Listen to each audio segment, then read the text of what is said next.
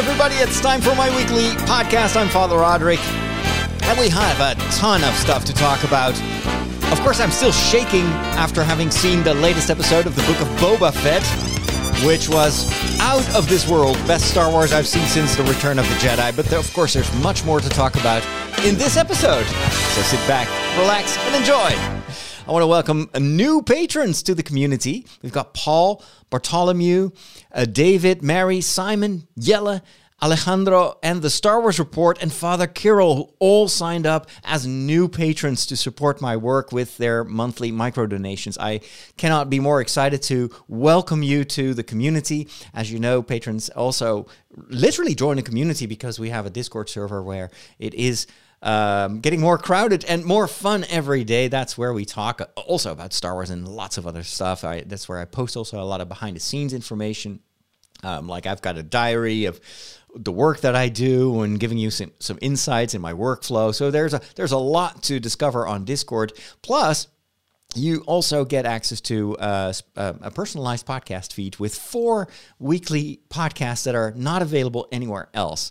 Anyway, enough promo for the Patreon community. You can go to patreon.com/Father Roderick to sign up. And then Anthony and Joe have upped their monthly amount or their monthly contribution to get to the $10 level, which gives you early access to the documentaries that I'm making this year. And I couldn't be more excited because the first documentary went live the other day. It is called The Secret of Iona. And this is a story about a tiny little remote island on the west coast of Scotland. And you have to actually take 2 ferries in order to get there. You first have to go all across the island of Mull, which is mostly inhabited. It's very, very rural, and really we're in the Highlands of Scotland. It's gorgeous, absolutely stunning landscapes. And then you take a smaller ferry to get to this little island, which has a very ancient history that not much people know about. There used to be Celtic monks in this is early medieval time. So this is like 1,500 years ago. And you can still find their traces. There's an abbey there that was built on the foundations of these early settlements of the monks. So it's a little bit like, the ancient Jedi temple, which actually when they filmed that on this, I think it was an Irish island, the kind of like dome-shaped buildings that you see in the background, those are actually the remains of these old early medieval settlements of these monks and hermits. So probably on the island of Iona, it was kind of similar, very, very simple. So I went there to discover the story of these monks. And what is so fascinating is that they didn't stay there in the abbey, but they just went by boat. And you have to consider this was like really in the early days of Christianity. So oftentimes in very dangerous circumstances, they traveled to mainland Europe and they just started communities everywhere. And a lot of the, let's say, the Christianity that we currently still have in our culture was started with these missionary monks. So it's a fascinating story. And that documentary, I'm really proud of what we did. As you may know, I've been working for Dutch television for 15 years. So I've been making Dutch TV programs in Dutch, which is unfortunately not the main language that many people speak in the world. And just this year, I started to port that work to an international audience and making these documentaries in English. And this is the first one of a series of hopefully 12. Every month I want to produce one of those documentaries. And as you can imagine, making a documentary is a little bit more expensive than creating a podcast, which just involves me sitting in front of a camera and a microphone and talk. A documentary takes weeks to film, to prepare, and also to edit. So for us, it's a pretty big learning curve to figure out how to do this and how to deliver every month a new documentary, which is kind of unheard of. Most people take much more time for a documentary of the kind of quality that we want to deliver, but we've challenged ourselves to get better and better. And one of my goals. In terms of quality, I'm not sure if it's going to be feasible, but what I would like to do is to make documentaries on the level of what you normally see on Netflix. But, of course, with a tiny budget compared to what most of these Netflix documentaries have available to them. So for this project, for these documentaries, I really depend on the patrons and on their financial support. So in a certain way, these higher tier patrons are kind of co-producers, literally, because they help me produce these documentaries. And so I think it's only fair that they get to see them first. So thank you so much if you are one of them. And if you want to become one and you have the financial ability, of course, to do that, because not everyone has this financial margin in order to support people like me and the work that I do. But if you can, then your help is tremendous and can help us to make this year maybe the best year ever when it comes to video production. All right, that's enough for this moment. So let's take a look at the world. This is what's happening in your world. Face it, Catholics rule. We got Boston, South America, the good part of Ireland, and we're making serious inroads in Mozambique, baby. You've taken your first step into a larger world. So I don't know about your part of the world, but over here it is still winter weather. It's cold, it's storming, there's a lot of rain. This is usually, for me, the worst time to be in the Netherlands because it is just not pleasant outside. And I'm really looking forward to springtime. And also for the work that I do, especially the video work, but also podcasting. I record a weekly show where I walk outside, and the other day it was just raining and windy, and it was just, everything was muddy. I'm looking forward to sunny times. I've already booked a vacation, by the way. Every year I go on vacation with 3 other priests we know each other from our study time in Rome, and we travel to various parts of Europe, and actually a lot of the documentaries that I made for Dutch TV were filmed during those vacations because I was like, okay, I'm here and it's beautiful, and I discover a lot of places, and we do like walking in the mountains and stuff. There's so much visual material here. The only thing I need to do is to bring my camera with me and also try to film without annoying my friends who are sometimes completely fed up by the fact that I'm using my vacation for work. But I've never regretted it, and it's also a way for me to document kind of these vacations, which normally you document just by posting some photos on Instagram, right?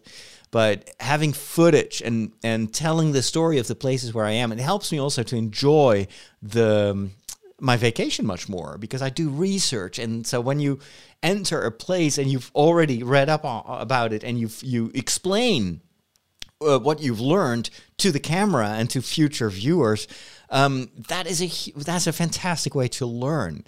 In fact, it is known, scientifically proven, that the best way to learn is not just by reading something and try to memorize it, but the best way for that information to stick is to explain it to someone else.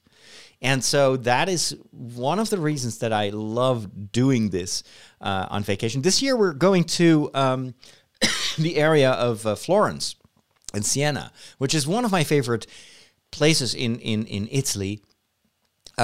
Beautiful landscape, fascinating history, beautiful architecture, cities. There's so much to enjoy there. And I've been there once before, and this was the year before I was sent to Rome. I've studied media and social communications in Rome for 2 years. And the year before that, or actually the summer before I went to Rome, I decided to go on my own, all by myself, by car, to Italy. I didn't speak that much Italian at the time. I was doing a crash course in Italian, but I figured, well, I might as well just go to Italy and try to train myself a little bit more in Italian so that once the studies begin at the university, I will have a little bit of advanced experience in speaking Italian, and also to just get to know the country. I'd never been in Italy before. So I took my car and drove first to the Como Lake, and you have some beautiful lakes there in the north. Went to Venice, visited what was that other town where you've got this Colosseum that is still intact? Well, anyway, name escapes me. And I will always remember that one of the first places that I visited was actually a shooting location for the prequels, for the Star Wars prequels. There's this beautiful lake where you have a Renaissance, I think, lake house that was used for to film the scenes on Naboo. Of course, it was Italy, but Naboo is very much Italian inspired, of the romance between Anakin and Padme. So you have that scene where they are overlooking the lake, and Anakin tells Padme that he loves her, and I think there's even the wedding takes place there. They all filmed that in only 2 days, and I wanted to visit the premises, and so I got to speak with some of the people that were actually bound to secrecy. And so I couldn't, because at the time these prequels were still, I think the third prequel wasn't even finished. So there was a lot of secrecy around those Star Wars movies, but they did kind of off camera told me a lot of juicy details on how they went about filming that. And I was like totally giddy, like almost no Star Wars fan has been here, and I get to hear all these firsthand accounts of how they filmed stuff. You remember the wacky scene that they filmed in the meadows where you have these big blobby animals that Anakin is riding at one point? Is one of the worst moments in the second prequel. But anyway, I also even kind of climbed over a fence. It was prohibited to go there in order to get to that specific field where they filmed that. There was nothing to see, of course. But I remember inquiring and asking around, and I found this old guy who told me, "Oh yeah, I remember that they were filming some movie, or these Americans were here and they went there, but you cannot go there because it's actually a private property." And I was like, okay, "What do you mean private property? I'm a Star Wars fan. I just need to go and kiss the ground there." So it's fascinating. Anyway, I'm not going to tell you the entire story, but and then I traveled to Florence, and I think I was camping. I just had a tent there, so I was very mobile. I visited Siena, but since that time, I've never been back. And I did film my journey. And now that I think of it, I used this old digital 8 camera, which back then was super modern. But nowadays, it's like the resolution is horrible. Everything, that was early digital technology for filming. And so the quality is really terrible. Plus, I look so dorky on camera. I had no experience in television, of course. And this was even before I did my media training, and I specialized in television production in Rome.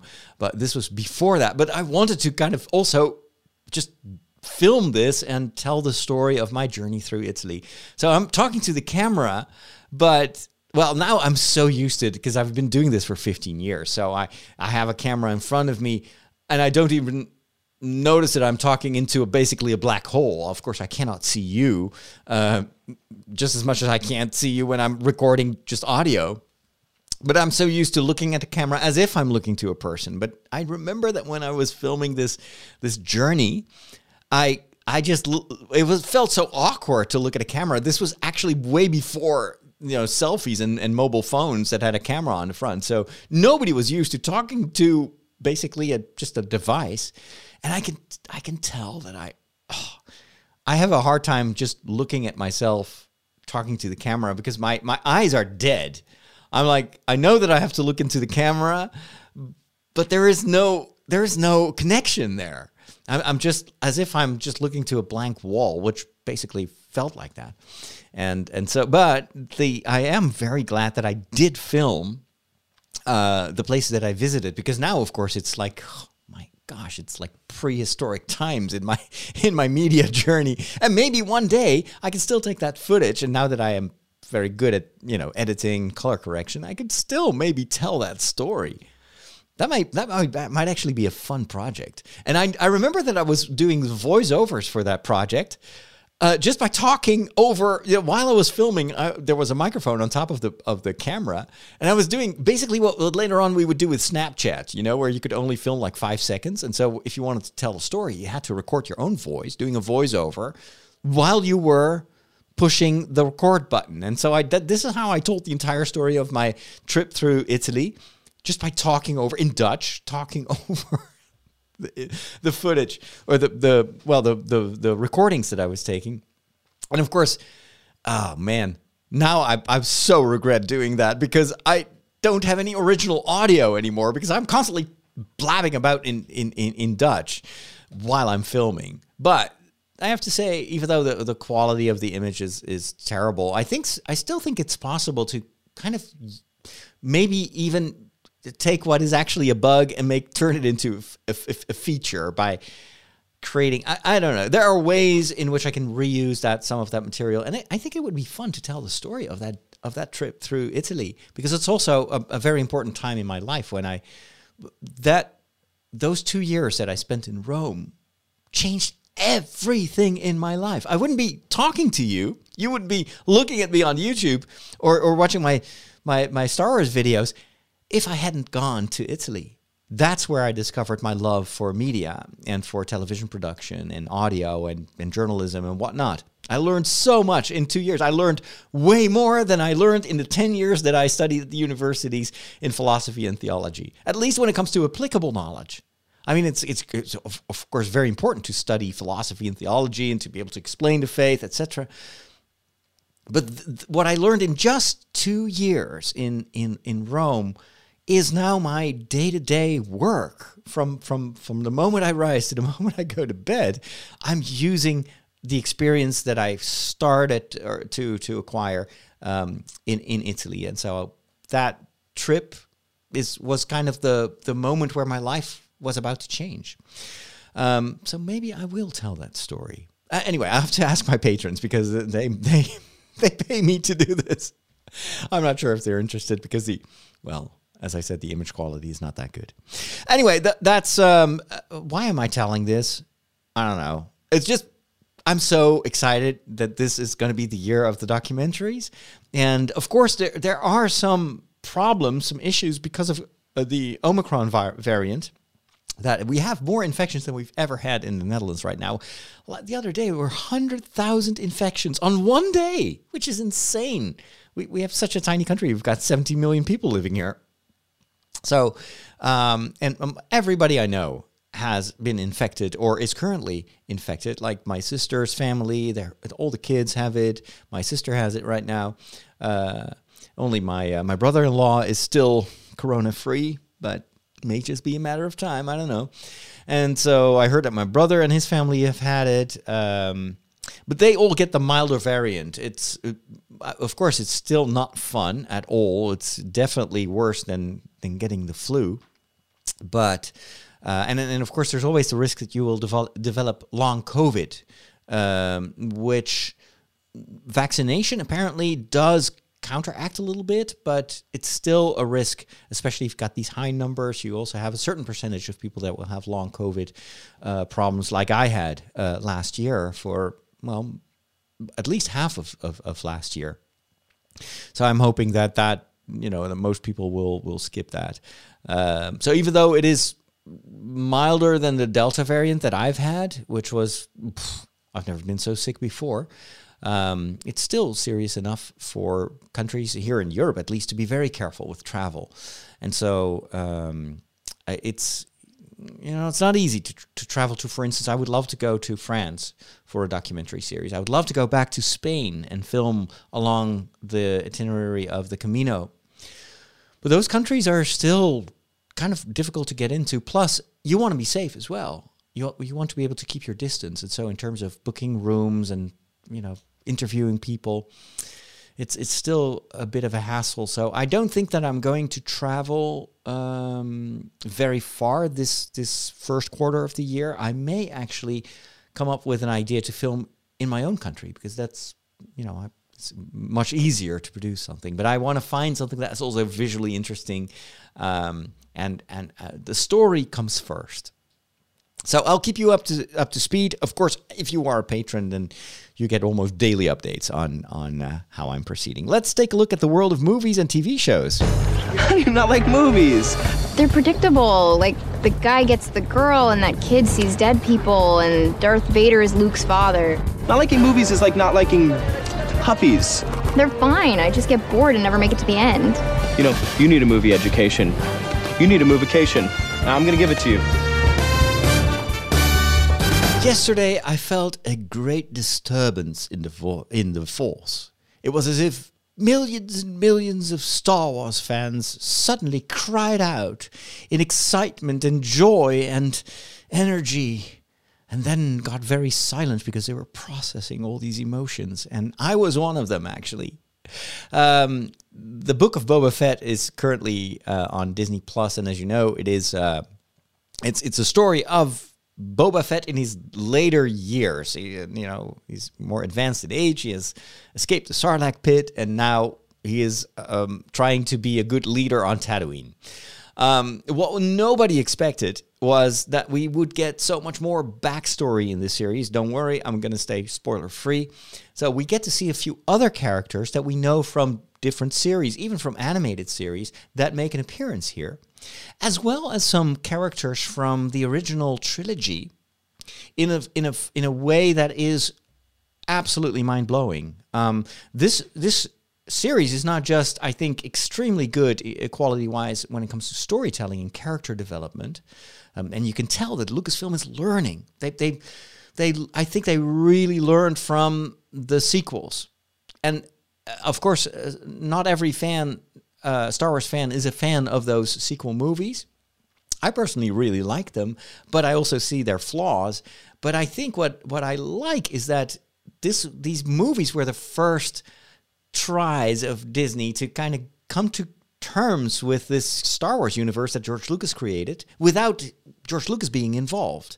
And so they needed to develop a grip on this world and on how to tell the best stories in them. And I think every project that they do is giving them new information, also how we react as fans. Of course, they monitor that. It has given them a lot of experience when it comes to what is the best story that we can tell, what is going to please the fans, because obviously Disney is a business. They need to make money. So we count how it's not just an artistic endeavor where we'll just do whatever we want. In a certain way, George Lucas could do that. He didn't give anything for what we thought. He just made the movies that he wanted to make. For better or worse, there were many things that he was able to do because he didn't depend on our money to make those movies.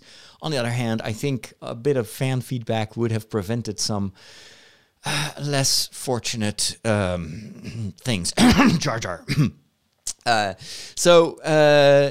I think that in a way, George Lucas also evolved and learned as he went, and so is Disney. And I think that we're now at a point where I think they totally get it. That Star Wars is back in full force, and Boba Fett, the series, is showing it. And what they did technologically, because it's not just storytelling, but they also are trying out new technology. For instance, most of the sets that you see are a combination of physical props and then on-location projection screens. They use very advanced 3D technology and software, so that the camera, when the camera moves around, the background changes as well, and you get all the reflections on the actors themselves, and it's so much better than working with green screen or blue screen. They may still do that for certain scenes that are impossible to do with just LED screens. But it also saves a ton of money because you can just film there, and everything is in camera. So you don't have to do all the very expensive post-production. That can stay actually quite cheap and fast. And of course, the turnover with these TV episodes and everything that Disney is producing is very fast. So they need to stay, on schedule and on budget. So, but what they did in this last episode of the Book of Boba Fett, I think was spectacular. It's maybe the most groundbreaking thing that Lucasfilm has done since the introduction of Jar Jar. And I'm talking about the technological aspect of Jar Jar, having one of the main characters be completely digital. And yes, there was, of course, Ahmed Best, who played Jar Jar, did the voice, and also acted. But they rehearsed the scenes with the actor present, and then they filmed everything without him. And so most of the actors had to kind of act against thin air, and then they used technology back then, super advanced technology to put Jar Jar in the scene. And that was, nobody had ever tried something like that before. There were some experiments, of course, adding digital characters. Most of them were more like cartoonish characters, but definitely not, characters that were supposed to carry the story. And what they did now in this latest episode is in a certain way similar to what they did with Jar Jar, but the quality is just scary. It's unbelievable what they did visually, but also the voice. I cannot talk about this more specifically because then I would give away what this episode does.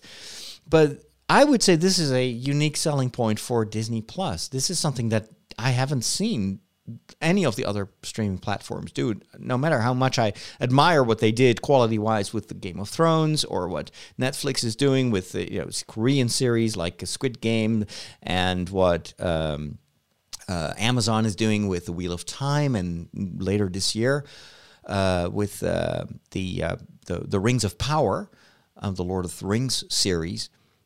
All of that is still kind of conventional filmmaking, with a lot of green screen, a lot of CGI. But what Lucasfilm did here with the Book of Boba Fett is revolutionizing what is possible to do. Anyway, I'd love to talk more about this, but you'll have to take a look at my YouTube channel, maybe subscribe. That's where I do my spoiler-filled assessments of these episodes, and I share my enthusiasm with fans worldwide. But suffice it to say that I am, as a fan, super excited that Star Wars is doing better than ever, and this is just the beginning. It hasn't been that long since Disney took over, and if they can bring this kind of storytelling and this quality to the big screen, and obviously I think they need to do that. You cannot just continue Star Wars just with television shows, no matter how much I love that format. There is something about these theatrical releases that I think Star Wars needs. It's also an event that you can't have when you're sitting in front of your computer or a television. But I think if they can bring this kind of quality to the theater, this may easily surpass what they're doing with Marvel, and I think we have great times ahead. Another thing that I wanted to talk about here briefly on the show is a totally different genre, but it is a movie that touched me profoundly and that I enjoyed tremendously. It is the new Steven Spielberg version of The West Side Story, which is a movie that was very successful during the time that I was just born, kind of in the 70s.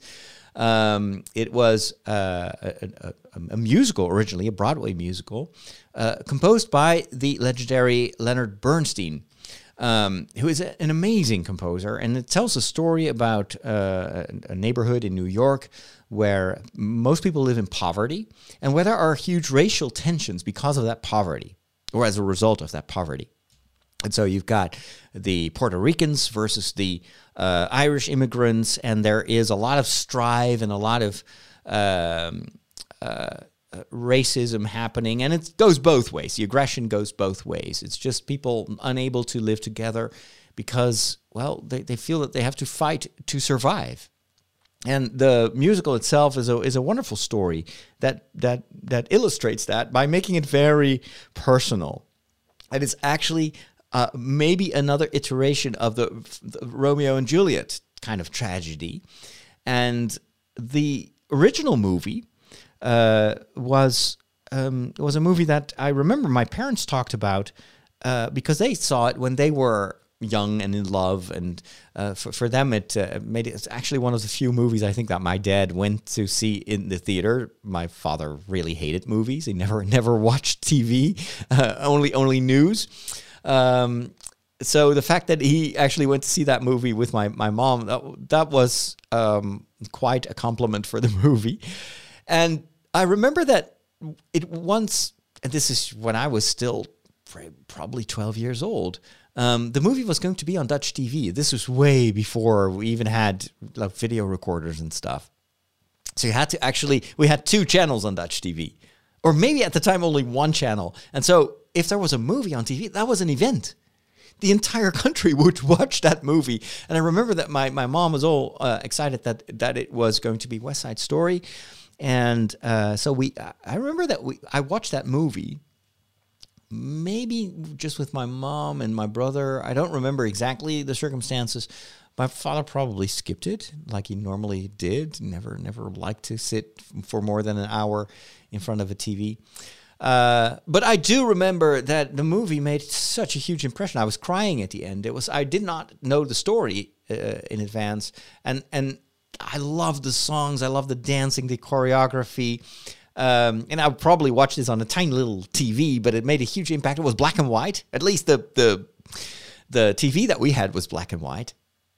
But it had a huge impact. It had so much of an impact that I actually bought the record. So the gramophone record of the music of the soundtrack, and I played it day and night. And all those songs, I knew them by heart. Back then, of course, my English was still kind of what I learned in high school, so I didn't really understand all the words or the lyrics, but I loved the melodies. And what I was very sensitive to at that time, I was 12, 13 maybe, and that's also the time that you fall in love with every girl you see. And so this movie for me was also kind of like a way for me to express my infatuation, and I would sing these songs and feeling all the feelings that song was supposed to evoke. So I've got very fond memories of that. Yes, actually, that's part of my life, So I associate these songs also with these very strong feelings that you have as a teenager, and also kind of this tragic. The tragic ending to the story had way more of an impact on me because I was so young, and I was like, well, why can't this just end well? Where's the happy end? I was used to movies with happy endings, and I love movies with happy endings. I didn't like tragedies, and so it's always been one of my favorite movies and musicals. And you may not know this, but I'm a huge musical fan. I listen to songs from musicals day and night. I sing them here in the house. I'm so glad that I'm the only inhabitant of this house, so I can just sing wherever I am. I sing all day long, actually. And if I don't sing, I hum. And if I don't hum, I whistle. So I'm always making noise. Maybe that's why I'm a podcaster. But anyway, so I was so excited to hear that one of the best directors in the world, Steven Spielberg, was going to make a modern version of this, while actually already vowing to stay kind of very faithful to the original intent. So this wasn't going to be like it's happening in New York in 2020 or something like that, and we're just going to change the entire story. No, they wanted this to be very, very much like the existing movie, but then better. And so what I appreciated was that they wanted to have real Puerto Rican or Latin American actors and singers to perform in those roles. And so they really wanted to do, because in the original movie, they just hired basically former Europeans and North American people and that had to play kind of Puerto Rican characters, at least for the main roles. And so they all wanted to do that much better. And well, anyway, just to give you a summary of my experiences at the theater, I was the only person in the movie theater that morning. And that was because, of course, the movie was already delayed for more than a year, I think, because of COVID. When it finally came out, around that time we went in lockdown. So almost no one had seen that movie. And I think kind of the hype was over. There are other stories, other movies that people now want to see, especially Spider-Man, of course. And so I was the only person there. But oh my gosh, did I have a great time. And towards the end, that hit me like a ton of bricks, the ending. The way they told the ending in this version was masterful. And I still get choked up when I talk about it. It just hit me. And so I was crying. I was sitting there in the dark by myself, and I was so happy that I was the only person in the theater because I was crying. And it did so much to me.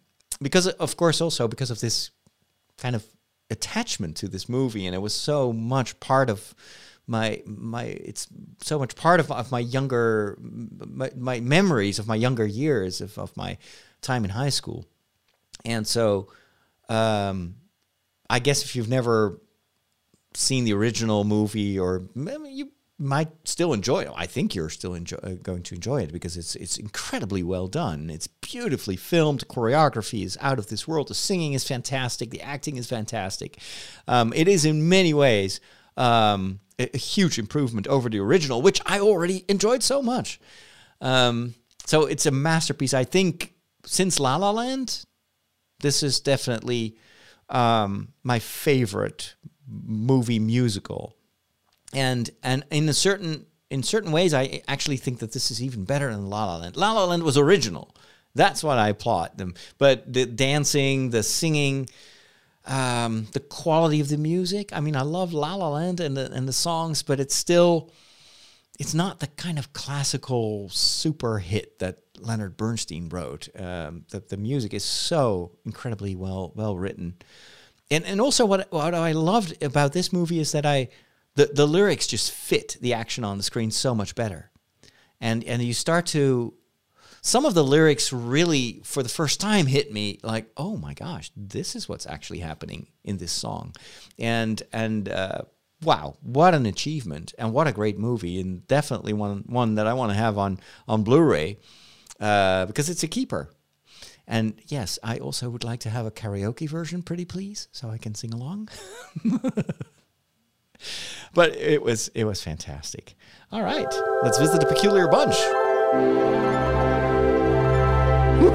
Catholics rock!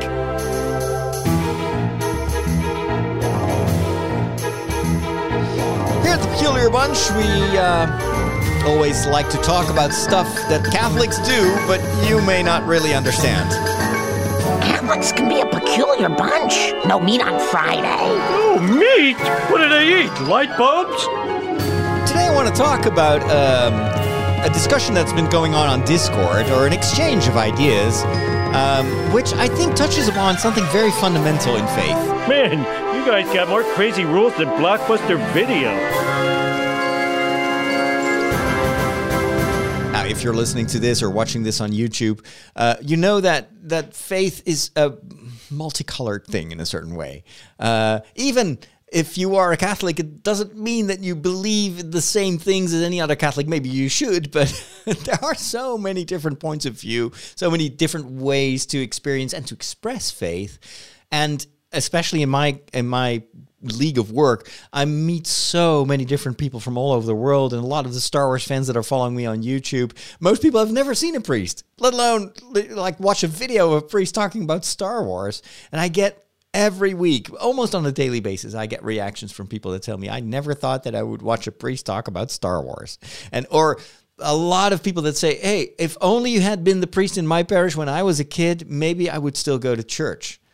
And that has made me very sensitive to also the journey that people make. Because I've also seen people gradually change over time, change their views, change their ideas, learning, discovering, which is also my journey.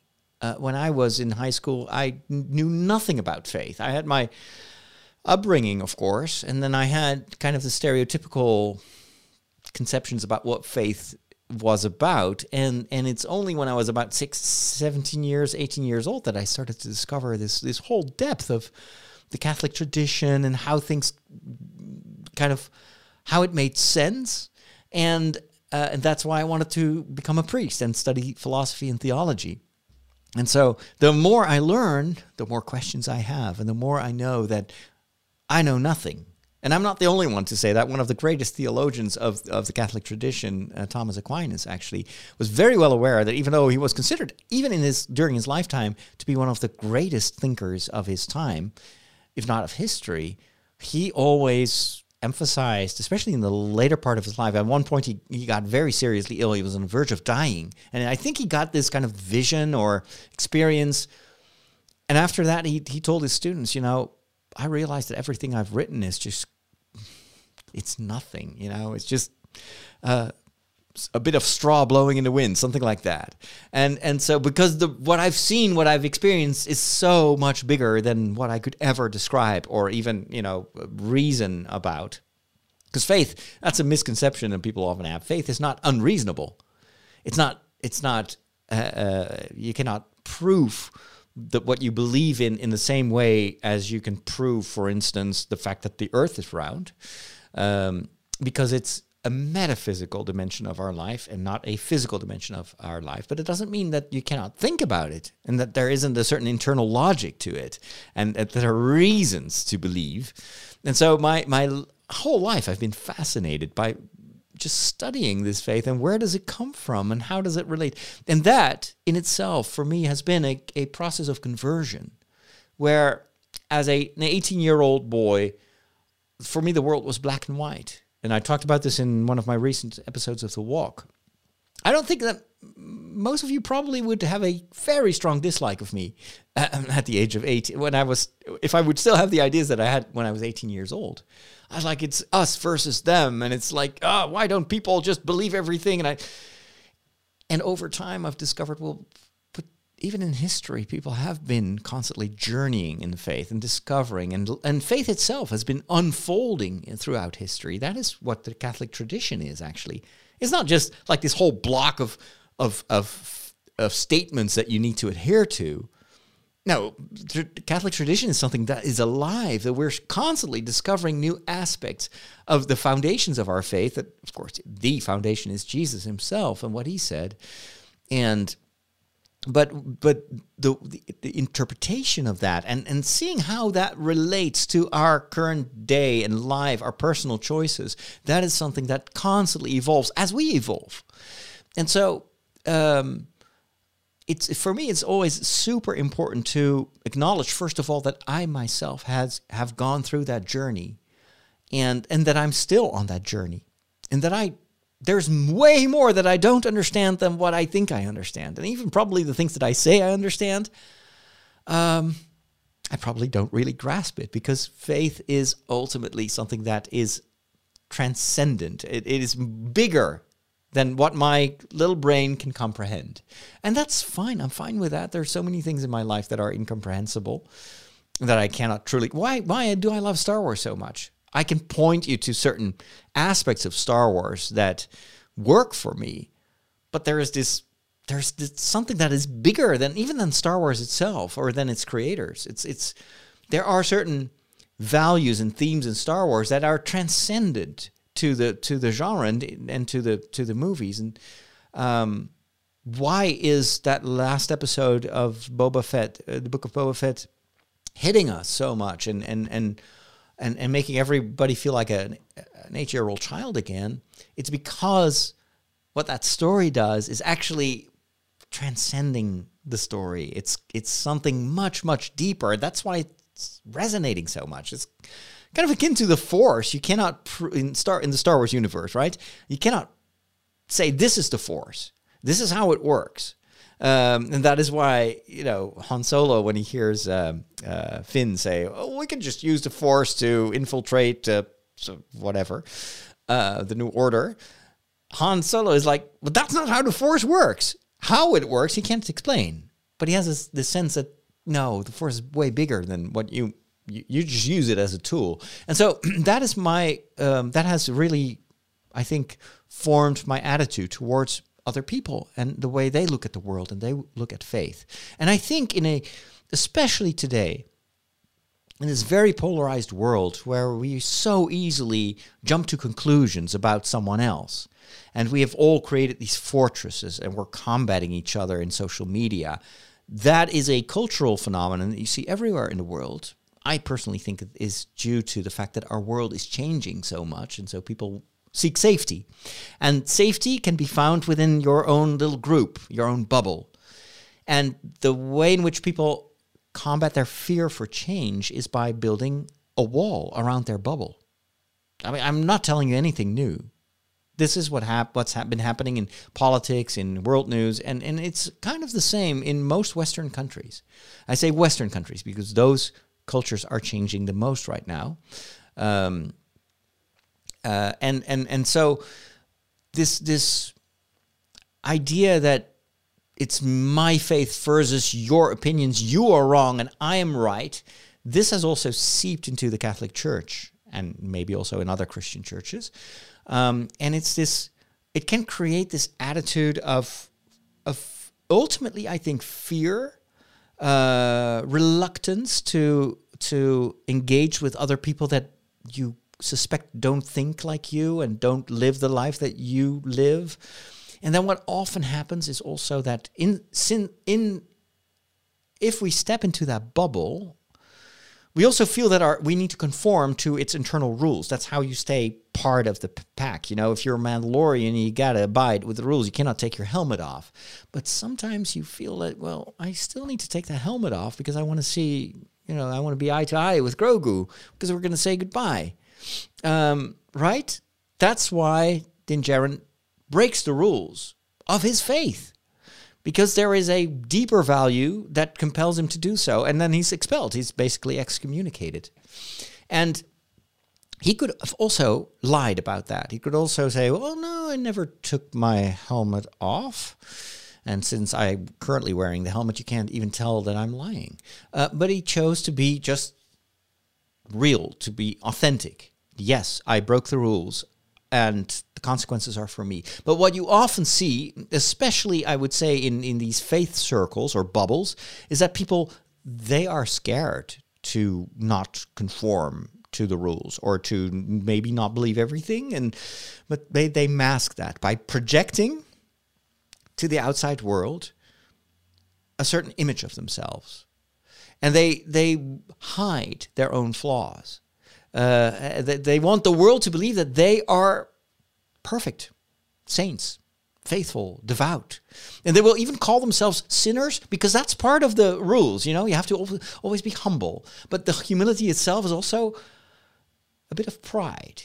Look at me. I'm so humble. Normally I don't talk about it, but I can tell you because, you're humble like me. But oh my gosh, if you know how humble I was, you wouldn't believe it. Honestly, I think you would probably ask your local pastor to buy a statue of me, because honestly, and then of course I wouldn't be. I would be way too humble for that statue, so you have to order it. But I'm so humble. It's all, and I'm doing that too, and I've been doing that for a long time. We do that every time we post something on social media. We show our glamorous side. We show, how many times have you taken a selfie of yourself and then you look back and you're just like, oh, I look like a dork there. Let me take that again. Oh my gosh, I'm not, how can I do a natural smile? And then 10 photos later, oh, that's me. No, that's not you. That is who you project yourself to be. And we do that with faith as well. The problem with that is, and everybody does it, I'm not, pointing at certain people. The problem is that can also close the door to other people, because you feel maybe the need to affirm yourself and tell people, but this is what you should believe. This is what I want to believe. We don't say want, but we actually want to say, this is what I want to believe. I don't know. I'm also scared. I'm also insecure. I also have my doubts, but I'm not going to show you because I need to be an example for you. And you need to look at me so you know how you should be. That kind of attitude. And that goes both ways. I'm not talking about orthodox versus heterodox or progressive versus conservative. It's the mindset. There's also an alternative. And I'm talking about this because I saw some discussion on Discord where, some people said, well, hey, I just don't know about Mass and church. I don't like to go to church. It's always so boring. But I do. I think I believe, and I want to see God everywhere or in nature or whatever. And then other people are like, but God is in. You have to go to Mass. You have to, be faithful. You have to believe what the Catholic Church believes. This is what it's supposed to be. And they get that interesting exchange, and it's done very respectfully. I have to commend people on Discord. I think it's also showing the kind of climate that we really want to preserve on Discord. This is not about fights. It's not about, I'm right and you're wrong. No, we're together on this journey. And I may be walking this way and you may be walking that way. And ultimately, of course, we hope to all come together. But that's not up to me. I cannot choose your journey through life. I can of course, testify what I love about my journey, and I can share with you my discoveries. That's what I do in this segment. I'm just sharing with you, but I'm not telling you to. You have to be like me, and otherwise, why are you listening to this podcast? You dirty pagan. No, you just go on your knees and pray a rosary, and then we'll talk. Yes. Go pause that podcast right now. I don't know why I do that accent, but anyway. So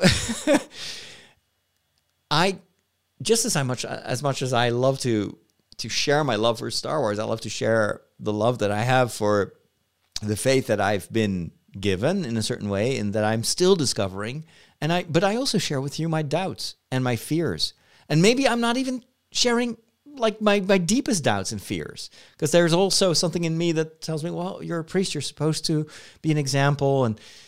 But I try to be as authentic and honest as possible, and also to step away from my own fear, to be vulnerable and to show other people that I'm not perfect. And I think that is actually why you become relatable. It is when the other person discovers, hey, even though that person goes to church every week, still very much like me.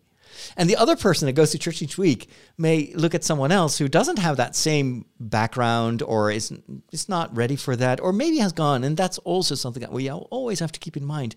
People have had maybe totally different experiences. For you, Mass, the church, a priest, liturgy, frankincense, Gregorian chant, that may all be linked to very deep moments of joy and happiness and feeling safe, just like I have connected so many of my own feelings and emotions to the songs and music of the West Side Story. But someone else may have a totally different upbringing, may have had terrible experiences in church, or very awful, boring liturgy that's not engaging, or a priest that is a jerk. And yeah, that happens all the time. And so there are so many reasons for people to maybe take a detour and avoid certain things because it's too painful, or it's just they haven't discovered why, that would add something to their lives. What I want to say, and this is kind of summarizing this segment, is instead of trying to convert other people, and we tell ourselves sometimes that evangelization, that's converting other people. No, evangelization, if you look at Christ in the gospel, is witnessing. It's sharing. It's not, you are wrong and I'm right and you should be like me. No, go and evangelize. Tell people the good message. Baptize them. But of course, never forced if they want to. Be there for them. Go to the sick. Go to the poor. Jesus says it. If you help one of these little ones, that's me that you're helping. It's all about being authentic in all dimensions of life and trying to be a follower of Christ. And acknowledge that you are just a follower. You're not Christ himself. You're not perfect. You also learn to walk in the footsteps of Christ by falling and getting up again. A certain Jedi said that once to a certain pupil. It's all about getting up. You always have to get up. And that's if you acknowledge that has been your journey, then I hope that you can also look at other people's journey with, I would say, with curiosity. Why are you so happy with the choices that you make? Why do you make those choices? What can I learn from you? What are the values in your life? What makes you happy? What instead of saying, well, but you don't, that's not according to the rules. That you're not supposed to think like that. You call yourself a Catholic? Shame on you.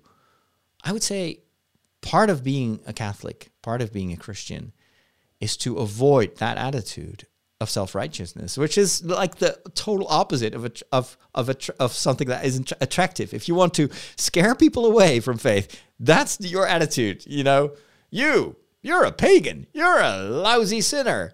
You're not like me. That has never converted one single person. Instead, be curious. Always put the other person first. well, tell me a bit more. How do you look at God? How do you experience that? Why have you so much aversion to, the current liturgy in the church? And that can also go both ways. It's the same attitude versus people that are very much, like, oh, it's a Tridentine Latin rite or nothing, Yeah, you can say, that's not my kind of, like, I don't want to be Catholic like that. But you could also ask yourself, so why is it that people are so strongly opinionated about that? Listening to someone else and being curious has never made you poorer. It will only enrich you. You can still make your own choices. That other person is not a threat because you are in charge of your life. But curiosity, trying to discover, so what's motivating this person? That is, I think, what enriches us. This is what we should learn, especially in these times in the Catholic Church, where we've lost touch with so many people in our society. And you can react to that by, but we are right, and society is wrong, and there are enemies, and we need to fight these cultural wars to get the upper hand. I don't see Jesus doing that. He walks with people, and he listens, and then he explains, like with the disciples that go to Emmaus from Jerusalem, and he meets them where they are, and he talks with them, and he explains, this is how I look at things, and then they invite him to celebrate the Eucharist. It's not Jesus tells them, okay, it's time for church now, please sit down and kneel. No, they say, hey, it's getting late, do you want to eat with us, stay with us a little longer? And then when he's invited by them, then he breaks the bread. And that's when they're like, oh, it's him. The gospel kind of gives us the blueprint of how we should act and how our attitude should be towards others. And if you ever wonder, how should I react to this other person? Ask yourself that simple question. It's a cliche, but it's true. What would Jesus do? When did you become an expert in thermonuclear astrophysics? Last night. The packet. The extraction theory papers. Am I the only one who did the reading? I'm currently studying. It's one of my goals this year is to reserve 20 minutes in the morning and 1 hour after lunch to study what I want to become good at, expanding my knowledge. And so since this is the year of documentary making, I am learning more about how to make documentaries, how to tell a story. I've shared a little bit about the lessons learned in the last episode of The Extra Mile, which is an extra episode of The Walk that I record for my patrons because they invest in my production of documentaries. But I also know that, of course, that's the best teacher, learn through experience and by failing a lot and then trying again. But you also learn thanks to the experience of other people. So I'm currently reading 2 books. It's one is by Robert McKee, and it's called Story. It's a classic book about storytelling, and it gives you a real good overview of what makes a good story. And then I also am reading a book by Patricia Aufderheide, which I think is a German name, Auf der Heide, which means in the meadow. But anyway, you have to pronounce it the English way. So Patricia Aufderheide, and she wrote a documentary film, A Very Short Introduction. If she calls that short, then I'm afraid for what she calls a long book, because it's a good read, but it's a hefty book. It's hundreds of pages, but it's a very good introduction to the various different forms of documentaries and how it gives a lot of examples from existing documentary making. And what that helps me do is to also pick my genre. What is the type of documentary? Because I always talked about documentaries. I want to make a documentary, but what actually is a documentary? There's not just one type of documentary. There are very many different ways of telling a story. Some of them is just, come along with me, I'm going on this journey and we'll discover together. To, I'm David Attenborough, and today we're going to talk about the love life of giraffes. These 2 giraffes, and it's like super pre-produced and well-written, and then like everything is highly produced. 2 totally different genres. We still call them both documentaries. So what I want to figure out by studying the craft, the art of making documentaries is what suits me best and what is possible within my means and resources. Because, you know, David Attenborough has a slightly bigger budget for his nature documentaries than I have for my little travel documentaries. But, you know, it never hurts to think about what else I could do given the circumstances. The scientifically wonderful world of science. What sort of science? Welcome back, science friends. Remember that a few episodes ago I was reviewing this parody movie or satirical movie, Don't Look Up, about this, what would happen to humanity if a big asteroid would hit the Earth. I think it's like a 10-kilometer asteroid. Well, actually, some scientists have done all the calculations and have written an article about what you could do to avert the collision or the consequences of a collision with a 10-kilometer sized asteroid.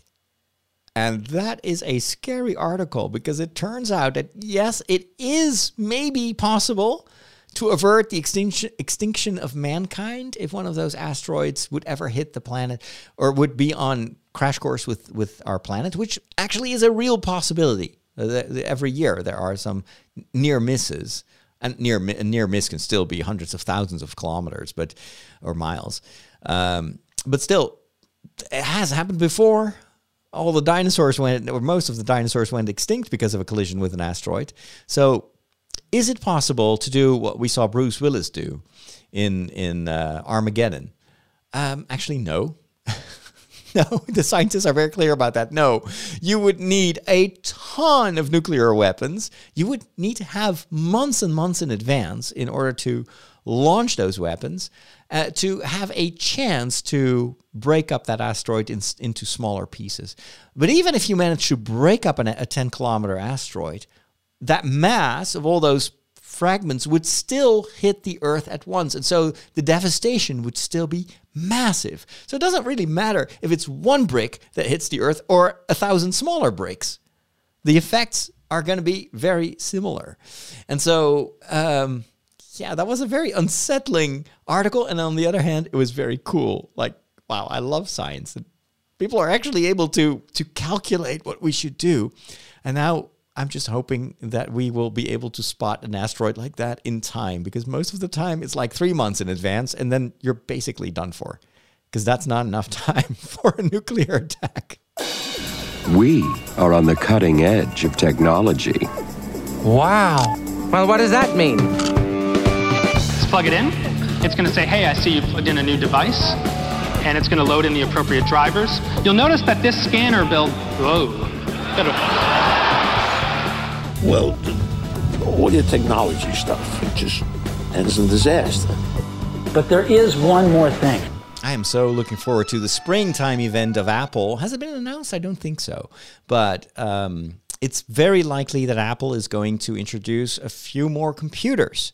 One important one is a bigger iMac. You know, they introduced the flat screen iMac, like a new revision with all these pastel colors last year. That is a nice computer, but the screen is way too small. And it's also not powerful enough, doesn't have enough. Well, it is quite powerful because it's powered by the M1 processor, which, if you know, this is super fast compared to, Intel-based chips. But it's not a pro machine. It's just a desktop computer. But for my work, I, of course, need something a bit more pro. And I've had one of those bigger iMacs in the past, like 27-inch iMac, and I love the thing, but it was heavy. And once it, a few of the components get outdated, like the graphics card, there's just no way to replace anything. I think I once paid like a couple of $100 just to add 4 gigs of memory, or maybe now I added an SSD, so it still had a mechanical hard drive which broke, and then they had to basically re-glue the screen to the chassis. It was not a pretty experience. So I'm actually not in the market for those iMacs. I think that for a lot of people they will be attractive, but I'd rather have something a bit more modular so I can keep my screen, because usually a screen that will last. I like the big monitor that I have here on the other table. That will probably last me at least 10 years. which is for computers, it's impossible, especially in my line of work where you need to have very fast processing power. The computer that I'm currently using for video editing is 5 years old. It's ancient. It's so slow. The other day I had to do a re-render of the documentary of The Secret of Iona, and it generated an error, which added another hour. It took me an hour, and the documentary itself is half an hour. It took me more than an hour to render it. And I even already pre-rendered a lot of this stuff. So it's not an option in the future if I want to make bigger, because you always go through iterations. You always have to render it first, and then some people have to look at it, maybe translation and stuff. So that's adding up over time. Now, the computer that I would like to add here and replace my old PC, because this is a Windows PC that I'm using, is a Mac Mini, but not the current Mac Mini, which is fine. It also has an M1, but it is definitely not a Pro machine.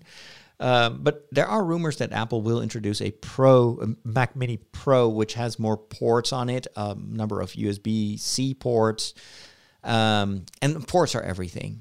That's why I have a PC. I'm currently, when I stream, when I record my videos on YouTube, I'm using this ancient 11-inch iMac.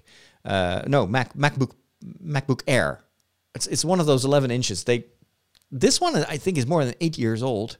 No, actually, the other day I looked it up. This one is 10 years old. It's actually quite insane that I can still do HD streaming with it. And if you look at my videos on YouTube, you wouldn't say that this was done with a 10-year-old computer. But of course, as soon as I open a browser, everything slows down to a crawl. But the biggest downside of a laptop, especially Apple laptops, is there are no ports on this thing. I've got 2 USB-A ports. And I'm hooking this up to wireless microphones, my Rodecaster. I've got, what is this? Actually, I'm running this on Wi-Fi, which is actually not good for streaming. You want to have a wired connection, but there is no Ethernet port on this thing. And goes on and on and on and on. I can't hook up a regular microphone to this. There is one headphone jack, and it used to be also be able to function as a microphone in, and then Apple took that out in software. Why? I don't know, Apple. So, but the Mac Mini in that respect is a lot more attractive to me because I can use it to power the monitor. I can do all the editing, and if it has a lot of connections, then I can use that as the hub, as the working hub, and I can even dispense with the MacBook Air that I'm currently using for streaming. I do that because I cannot do all these things at once on my old PC. It's not powerful enough. So I'm looking forward to March, and hopefully there will be this Mac Mini Pro, and hopefully it will be affordable because Apple also has inflation and everything. I'm afraid that these prices are going to be much higher than previous years. But I know that Apple is also a good investment because it lasts. I mean, still using my MacBook Air. If this had been an Intel-based laptop, it would have been gone 8 years ago. Anyway, that's also one of the things I want to let my patrons know. This is also what you make possible. That over time I can actually get a new computer, which will ultimately also benefit the production that you benefit from. All right, thank you so much for joining me. Thank you for those of you that have been watching this on YouTube. Don't forget to subscribe to the channel and give it a thumbs up. And I'd love to hear your thoughts in the comments. I will see you next week. I'm Father Roderick signing off. Take care. May the Force be with you, and God bless.